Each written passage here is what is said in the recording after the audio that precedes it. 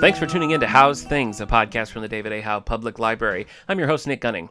Today's interview might actually be a record holder for the longest period of time between when we initially started chatting about doing the interview and the date we actually recorded it. But I gotta tell you, it was worth the wait because we had a good chat. My guest today is author Jason Fry. Jason spent over a decade as a journalist with the Wall Street Journal before turning his hand to fiction, and he since moved on to writing in the worlds of Star Wars, Minecraft, and his own original creations like the Jupiter Pirates. We cover all that and more in this interview recorded back in November, so give it a listen.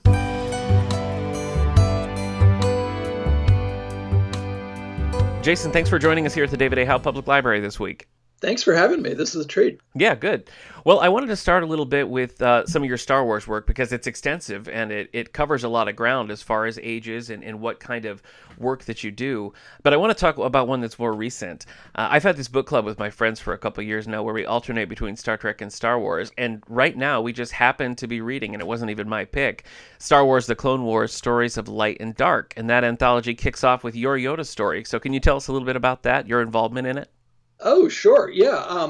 It was a bucket list thing for me, honestly, because while I have a lot of Star Wars credits, I had never really had a chance to write Yoda outside of a little bit in the Last Jedi novelization. So that was really exciting. And it's not, my story sharing the same face in that book is pretty much a straight adaptation of a wonderful Clone Wars episode, Ambush. So, it wasn't like I was making up my own dialogue or anything like that. But what I really loved about it was a chance to go inside Yoda's head and let us see his thoughts, his attitudes toward the clones, and just his attitudes toward himself. This is someone with the kind of long life we can't possibly imagine. Sure. And, what is experiencing the Force like for him? Mm-hmm. And that was just so much fun to explore. And I was really grateful for the chance. Well, it struck me as kind of unique Yoda story in that, just like you said, I mean, you really are seeing behind the curtain. It's a much smaller and more personal view, I think, of Yoda than we typically get in stories. So, I mean, that must have been interesting to explore. Oh, absolutely. I love to pat myself on the back, though, but I mean, all the credit really should go to Dave Filoni. I mean, that was the first episode of the show after we saw the theatrical movie. Oh, yeah. And I remember just being delighted by it. Because exactly as you say, I think you said that well, it is small scale. Yeah. It's just this very intimate thing with Yoda and the clones. And I think it set some of the Clone Wars' most interesting themes in motion in a really wonderful way. Yeah. So, I knew immediately that was the episode I wanted to do for so many reasons. And why do you think that series, the animated series, why do you think that has struck such a chord with fans? Because it seems like leading up to it, just in my memories, people were kind of skeptical about it. And when they released that theatrical version, I feel like the reviews for that were very mixed, though I always liked it. But why do you think that series has landed so well for people? I think it was a chance to do something we hadn't seen Star Wars ever do, particularly on screen. And now we live in a golden age of television, but I think as Star Wars fans, we had to get used to that a little bit. Yeah. Again, and speaking on-screen entertainment, we were used to the idea that you got a new story every 3 years. Mm-hmm. And the idea of a much longer story unfolding week by week was new to us. Yeah. And that's what I think Clone Wars does so well, is particularly in engaging with these wonderful characters, with Anakin and Obi-Wan, of course, but also with, Ahsoka, with Maul, with Satine. It was just a different pace and ability to go far, far deeper. Mm-hmm. And again, I don't think that's particularly a surprise for TV. I mean, we've seen things do that really well since The Sopranos, et cetera. Yeah. But it was new for Star Wars. Definitely. And, and I think you mentioned the movie. I think, the movie didn't serve that goal particularly well because it was just, 4 episodes smashed into a movie and put up there as a discrete thing. That was the old approach. I think those episodes work much better when you see them in the overall arc of the show. Yeah, that makes sense. Yeah, I loved that show so much, and getting to see it come back. Yeah, that was a surprise. Was so much fun. Yeah. So to play a little role in it, that was a treat. Definitely. Now, were you a fan of the old, like the Ewoks and Droids animated series from forever ago? I had Droids episodes on a VHS tape, and I wore that VHS tape out. I didn't get to see them nearly as much because they were hard to find on video. And then, it was a long time before kind of the YouTube era started up. But the Droids episodes in particular, I did really like. But, one thing I remind fans of, though, I mean, it makes me sound like old man of the mountain, but, here I am, because I kind of am by now. But, it's so amazing to think back to that era where when we were really lucky, there was like a book every couple of years and there was the Marvel comic. And, if you subscribed to the right newspaper, there was the newspaper comic, but that was really it. Yeah. And, to have what we have now in terms of, books, comics, video games, TV, movies. Oh my goodness. I mean, this is the world that my younger self wanted and didn't think would ever exist for Star Wars. Well, and it kind of is a similar situation with like the dark ages of Star Trek compared to, what you have now. So it's nice to see things come back. When did your association with Star Wars begin? Like, what was the first project you worked on? Oh goodness, way, way, way back. I'd been a fan since 1977. Mm-hmm. I was 8 years old when New Hope came out, which was the absolutely perfect age to be hooked for life. Oh, definitely. Oh yeah, and so I was a fan for years and years. But I got back then there was kind of a vetting process with Lucasfilm. I want to say this is like 97, 98. Okay. I got vetted actually to write for the Star Wars Adventure Journal by West End Games. Oh, okay. Going way, way back. Yeah. And so I got approved, and my friend Dan Wallace is a really, really wonderful Star Wars writer with a whole lot of credits to his name. Mm-hmm. Dan and I were going to write like this in-depth feature on, I don't remember if it was the Corellian sector around Han's homeworld or the Mandalorian sector, or maybe it was both.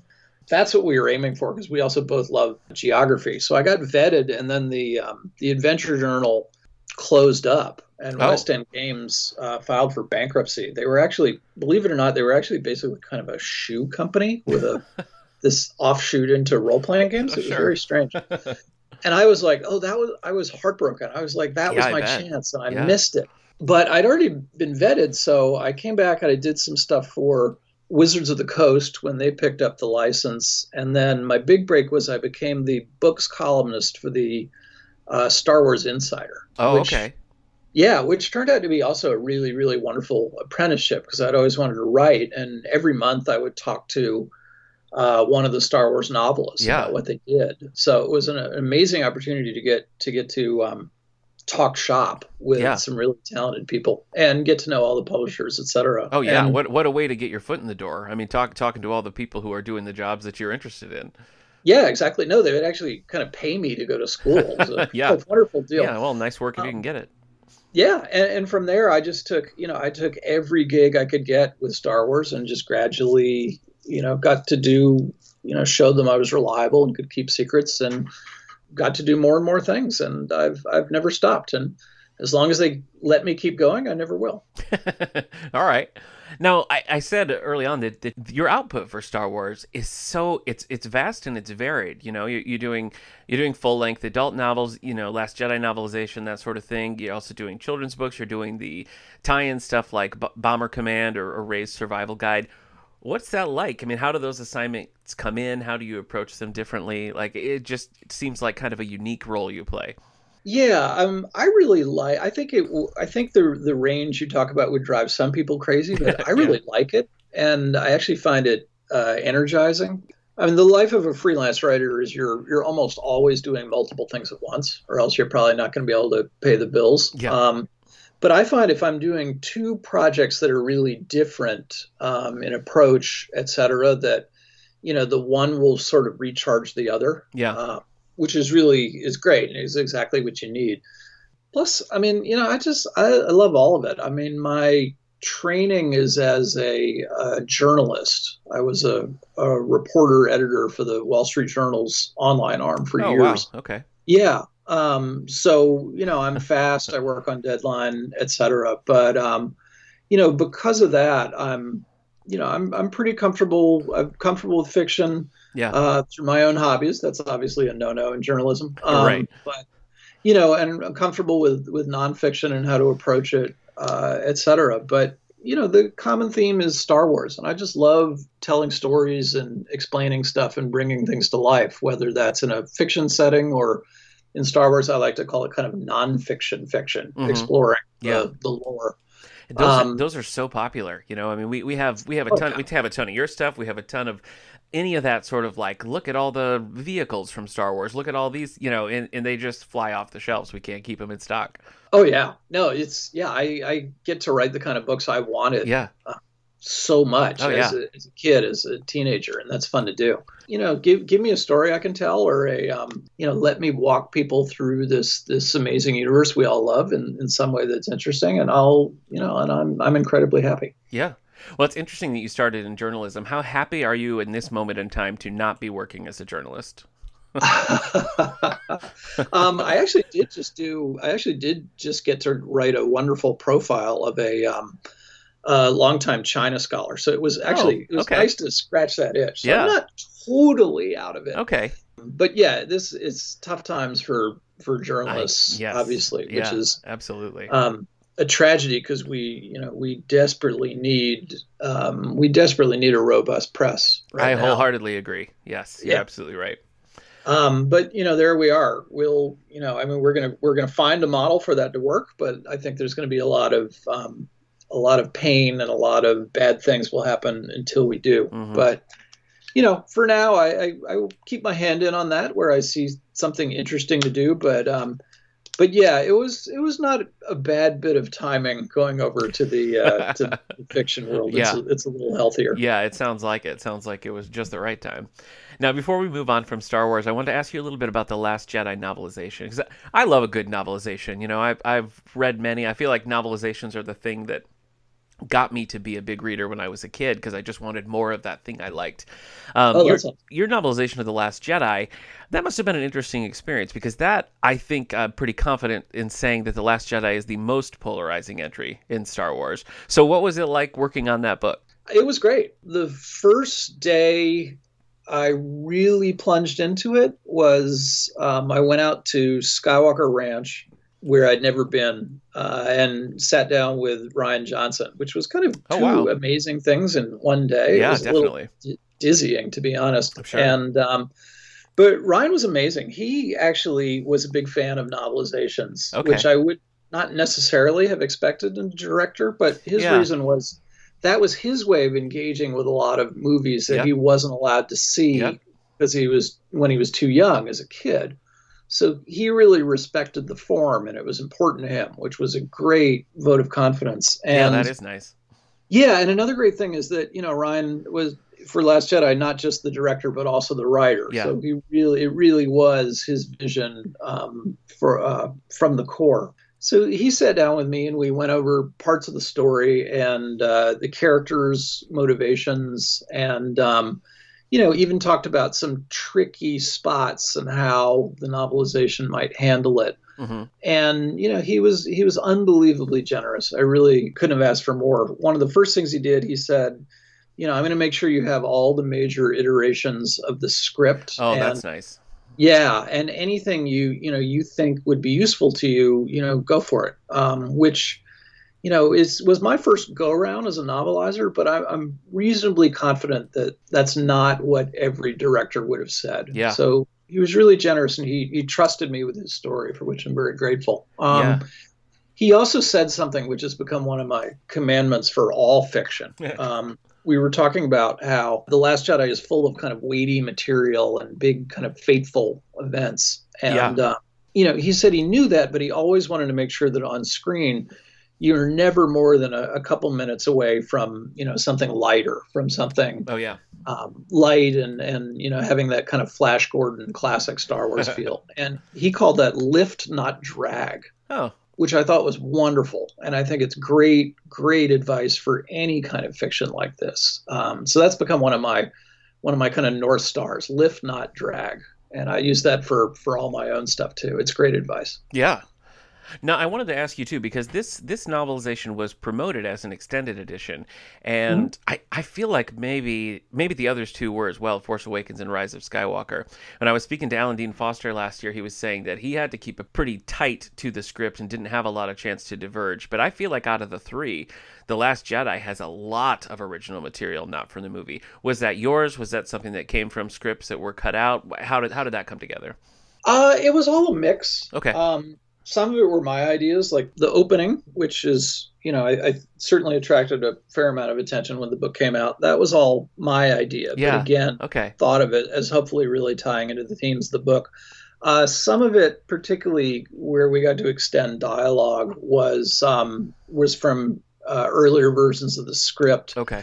One thing we did that was helpful here, I sat down with the folks in Lucasfilm Disney Publishing, and we made kind of this master Excel sheet of the story that included some stuff that would be in other adaptations, etc. And we did that for a couple reasons. We wanted to make sure that every adaptation had a couple of things that were unique to it, but we also, that was a chance for us to see the full arc of the story and also think about some additional scenes that we wanted that we thought would work pretty well in a novelization, but might not work somewhere else. So that was kind of a master document that we used. Okay.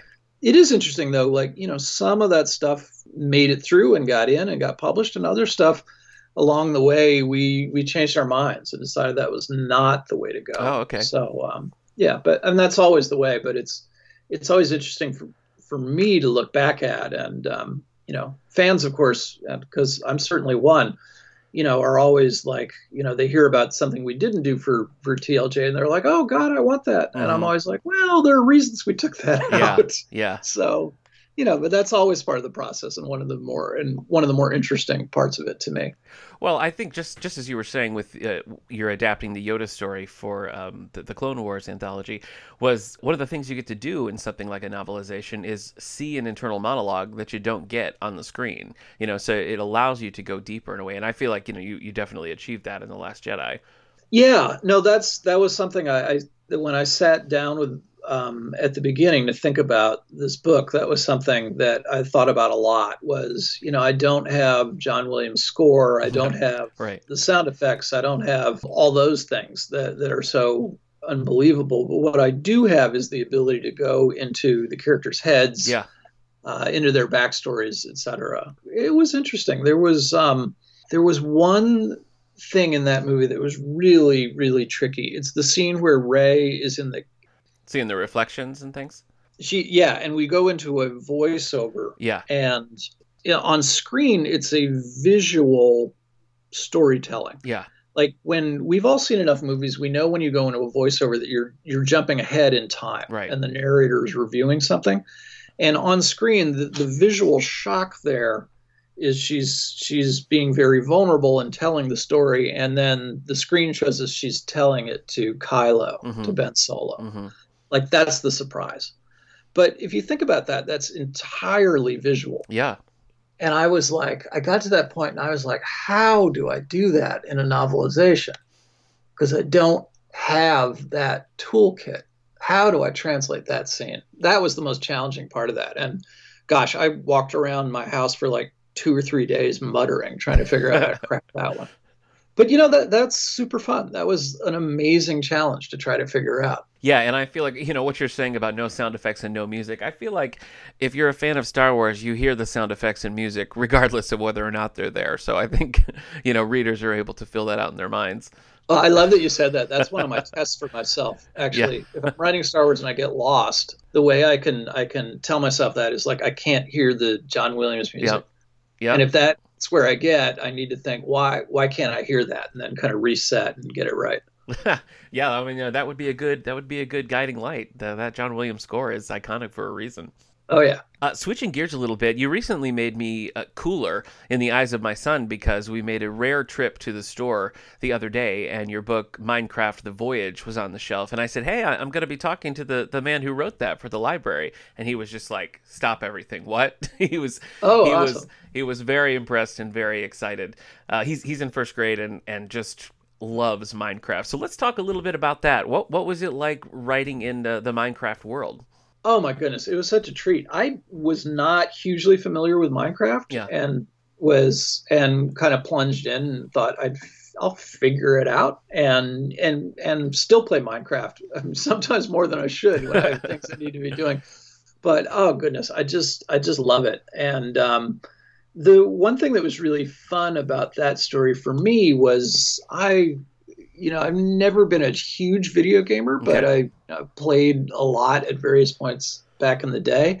And what I really loved about video games as a kid and as a young adult was when I could kind of sink into the story enough that my subconscious would kind of start making storylines out of it, even if there wasn't this big kind of program story you followed along. And that's what I just loved. And so in writing that book, the first thing I did was I just played for like 5-6 weeks. And that's absolutely what I was trying to do. I was trying to get to the point where my mind would start kind of spinning stories on its own, almost without me intervening, and start thinking of them. And I love that kind of freewheeling, unconscious storytelling engine, whatever it is. And so that's what I did. And in little bits and pieces, the idea of Stax' story and what would happen to him and what he would be doing kind of started to come to light to the point where I could engage with it as a book. But it was great. I'm a super night owl, and my wife would get up in the middle of the night, to go to the bathroom or whatever, and she'd kind of peer at me in my room, and she'd be like, "What are you doing? Are you playing Minecraft again?" And I'd be like, "I'm working," and it was actually true. Yeah. So, that was a pretty awesome thing to get to trot out. Now, was the openness of Minecraft, because I mean in the traditional game there's no real storyline. It's just so broad and open. Was it difficult to find like your entry point into that, or did you just sort of get in the groove of what was happening with the feel of the game and go from there?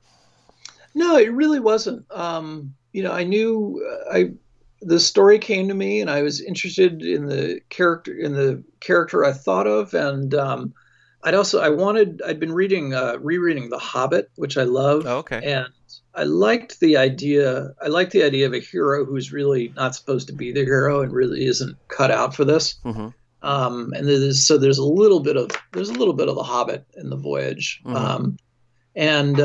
I also, from that book, I wanted to pay homage to that by using that sort of old-time feel like you get in Victorian storytelling, where, each chapter begins with a little preview of what you're going to see. But it was a blast. I mean, it was a wonderful editor, Sarah Del Rey, but also working with the Minecraft folks. They were great. They helped me. We wanted to not violate the mechanics of the game in the book. Yeah. But at the same time, they were really wonderful with helping me navigate where that got a little tricky, and how could I be true to that and also tell this story. It was so much fun. Were you familiar with it at all, or did you start playing when you got the assignment? No, I plunged in when I got the assignment. Okay, so it was all right. So you're really learning on your feet there in the world of Minecraft. It's amazing. I'm so all in now. I'm like I need to do the caves and cliffs snapshot and get amethyst. Yeah, we certainly did some building. We've lately been playing the new Minecraft Dungeons, which is a little bit more of there's a bit more of a story. So they don't show any signs of stopping. That's big business. No, and there's a Star Wars DLC now. Yeah. All things come together if you're patient. Yeah, you're right. I want to talk a little bit about Jupiter Pirates. So this is you're up to 4 books in the series now, right? I'm working on the story treatment for the 4th one right now. All right. Yeah. So I read Hunt for Hydra, and I had a good time with it. I really appreciated the multi-generational approach that you're doing. Can you tell a little bit about the story and just, fill people in on that? Sure. Jupiter Pirates is a story of they're a family of space pirates, though they're now technically privateers, which is kind of quasi-legal pirates. Right. It's set in the 29th century. Their home is Callisto, a planet that's a moon of Jupiter. And Earth is the bad guy in the series, and the Hashuns, that's the family, are privateers working for the Jovian Union, the outer moons of the solar system. And but the idea I had was I wanted a family of space pirates, and I had kind of the basics of the idea were there from the beginning. The mother was the captain, the father was the first mate, and the children were midshipmen, were crewmates together. But the engine of the book is that, that means they have to cooperate as a starship crew. They have to help keep each other alive on dangerous missions. But they're also competitors because the family starship gets handed down from one generation to the next, and only one of the kids will be chosen to be the next captain. And I really liked that element. I thought that added a level of stakes, that you might not otherwise have, because it does force that little bit of like you're saying, competition. Yeah, and I think it's a dynamic that everyone knows, even if you don't have siblings. Like, that your brothers and sisters, you love them, but they sometimes drive you insane, and you're competing with them for things, but you're in this together.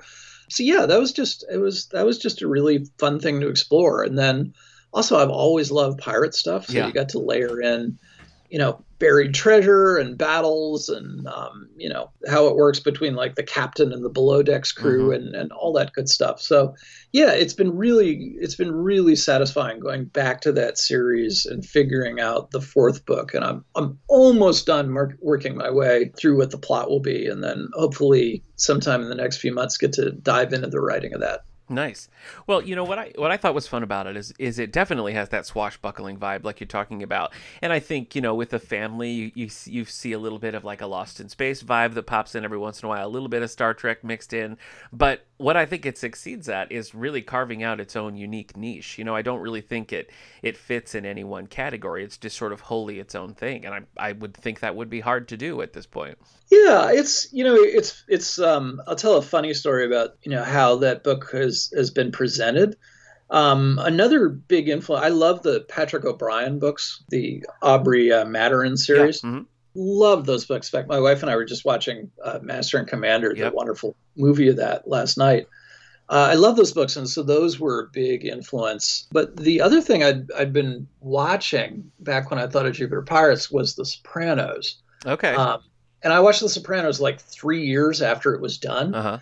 And so I was like full of Sopranos talk that I wanted to share with people. And everybody else was like, we watched that like a long time ago. Like, what are you doing? That train has left the station 3 years later. Yeah, so exactly. So I didn't have anybody to talk Sopranos with. And so the funny thing was that kind of came out in Jupiter Pirates. Like, it doesn't have bad words, and it's thankfully not nearly as violent, but it's sort of the same thing. A family trying to navigate what they've been and what they're becoming, and how to get from the one to the other is really tough. So when HarperCollins brought the books out, they billed them as Battlestar Galactica meets Treasure Island. And I was like, that's absolutely right. But what they really are is Patrick O'Brian meets The Sopranos. But I was like, I could see why they didn't think that would sell as well. Yeah, the way you said it makes a lot more sense. So let's do that.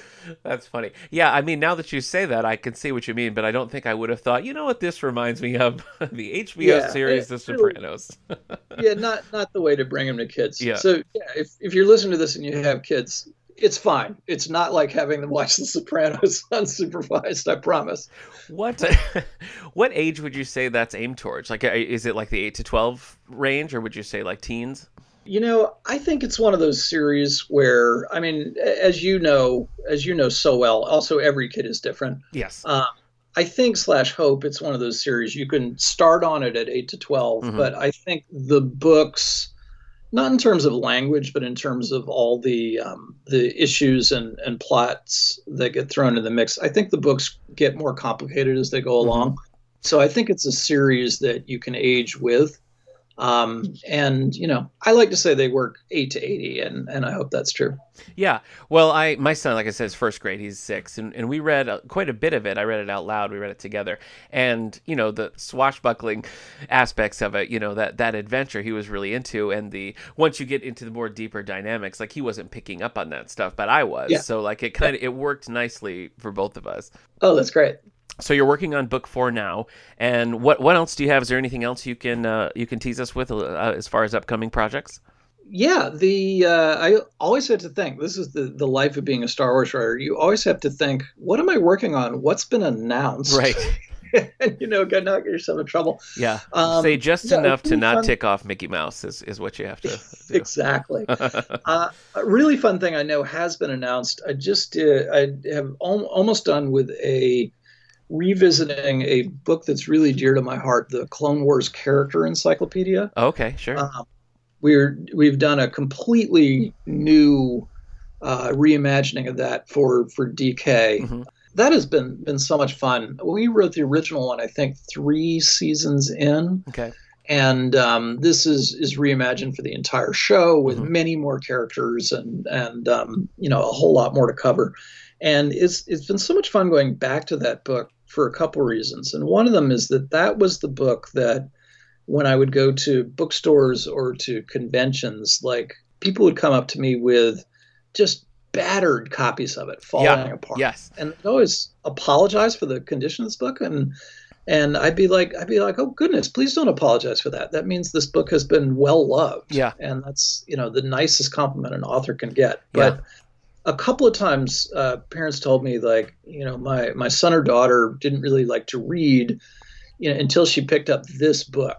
And now she reads everything. Yeah. And that was that last part was what I really loved to hear. Books were so important to me as a kid mm-hmm. and, made such a difference in my life that to get to think that something I wrote has helped somebody else along that road, that was really humbling and really gratifying and just so nice to hear, and reminded me of why we do this. That's the thing. I mean, gateways are so important to get a kid interested in reading. I think you're absolutely right with these DK style books. It could be graphic novels, it can be novelizations like it was for me. But in our experience at the library, the interest in those type of books, the DK books like your Clone Wars Encyclopedia, the interest far outlasts the strength of the binding. So the copies on our shelves really are. It's just like, take this with a rubber band, until the new copy comes in, because kids just devour them. Kids and adults. They're the perfect coffee table book, or the perfect thing to just like sit in your bedroom with a flashlight when you're a kid, looking at, so that's what that thing is. So yeah, I think they're great. Yeah, no, I love that. With your permission, I might steal that line. Yes. Yeah, the interest outlasts the strength of the binding. Yeah, that's please. It exactly. Thank you. Do you have something? So you have a pretty vast collection of work here, and I'm always curious what, as an author, you would like someone's introduction to your work to be. Is there one that kind of comes back into your head, or you'd think, start here? No, that's a great question. There are a couple of entry points. I think the best book I've ever written, by which I mean the book that made it into the world closest to the kind of perfect book I had in my mind that you never quite get to write, that would be Curse of the Iris, the second Jupiter Pirates book. Okay. Which I think, I really like Hunt for the Hydra, the first book, but I was still kind of feeling my way into the story and the world. Mm-hmm. But Curse of the Iris, I really had, I had all that down, and I think it really works. Okay. And interestingly, I think if you're a newcomer to that series, I think you can dive right in with Curse of the Iris. Oh, okay. Well, that's good to know. Yeah, and that one, a series I really love for Star Wars, I wrote a 4-book series for Disney Lucasfilm Press called Servants of the Empire, which is tied into Rebels. And that was an enormous amount of fun. It includes events from a couple of episodes of the show, okay, but it's really its own story about Zare Leonis, who's an Imperial cadet who Ezra Bridger runs into. And I got to explore a lot of really interesting things there and tell a really fun story with characters I fell in love with. So yeah. And that one, like others, is 8 to 12. I think it works if you're 18 or 58 or whatever as well. Yeah. So yeah, I would, if you're a newcomer, I'd try those. Or I'm also very proud of that Minecraft book. Yeah. Okay. That's hopefully a something that you can curl up with and be entertained for a few hours. Oh yeah. Okay. Well, hey, Jason, thank you so much for your time today. This has been a lot of fun. I've really enjoyed the chat. Yeah, no, thank you. This has been wonderful. I really appreciate your time. All right, thanks. My thanks again to author Jason Fry. I really enjoyed the conversation, and now I realize I need to check out that Star Wars Rebels series. Rebels is a show that I feel like got stuck in the shadow of Clone Wars, even though it's great. It's probably my favorite of the Star Wars series that's out there, so I definitely want to check that out. If you haven't read any of Jason Fry's works, we've got tons of them here at the David A. Howe Public Library, and there's also some available digitally through Libby, so I hope you'll check them out there. Also, keep an eye out for his new updated Clone Wars encyclopedia that's coming out. We'll certainly have that, probably a few copies. And also keep an eye out for the fourth book in the Jupiter Pilot series, which is currently in process. Until then, you can find Jason online at jupiterpirates.com, follow him at Twitter at Jason C. Fry, or visit his website, Jason Fry's Dorkery, at jasonfry.tumblr.com. We'll see you next time here on How's Things.